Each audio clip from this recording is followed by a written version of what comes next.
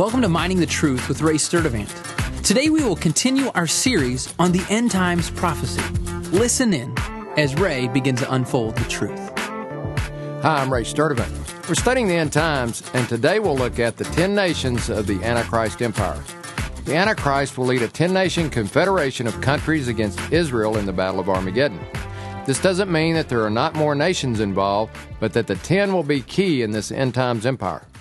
We know from passages in Revelation and Daniel that there will be 10 major countries leading the charge. We'll see that the book of Revelation sheds light on the book of Daniel. In fact, without comparing Revelation to Daniel, neither book is easily understood. I think the Bible itself alludes to this concept with two verses, one in Daniel and one in Revelation. First, let's look at Daniel 12:4. But as for you, Daniel, conceal these words and seal up the book until the end of time. Many will go back and forth, and knowledge will increase. This passage indicates that the understanding of the passage will be sealed up until the end times. In other words, its meaning will not become clear until the end times, and then knowledge or understanding about this prophecy will increase. We then see in the next passage the opposite command for John was given than what was given to Daniel. John is told not to seal up the words, for the time is near. Revelation 22:10. And he said to me, do not seal up the words of the prophecy of this book, for the time is near. Revelation is the key that unlocks the door of understanding to Daniel.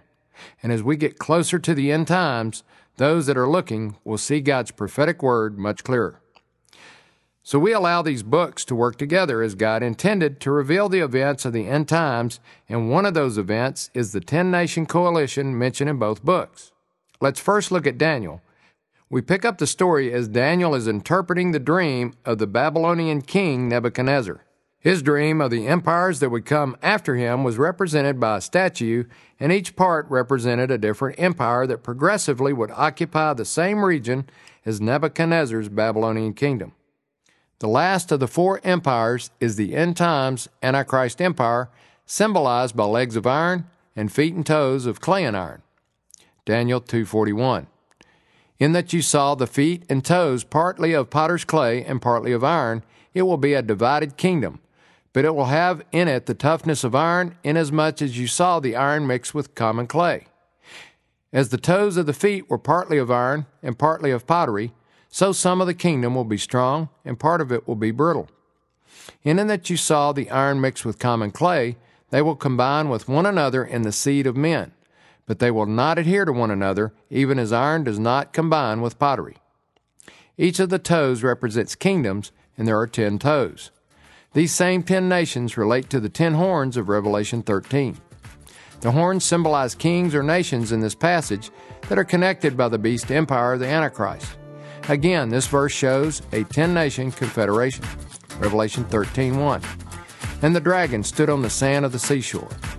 Then I saw a beast coming up out of the sea, having 10 horns and 7 heads, and on his horns were 10 diadems, and on his heads were blasphemous names. And again, in Revelation 17, the horns represent the kings or nations in allegiance with the Antichrist.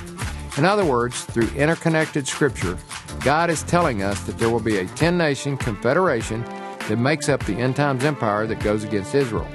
And it's no accident that they are all today Muslim nations. I'm Ray Sturdivant, Mining the Truth.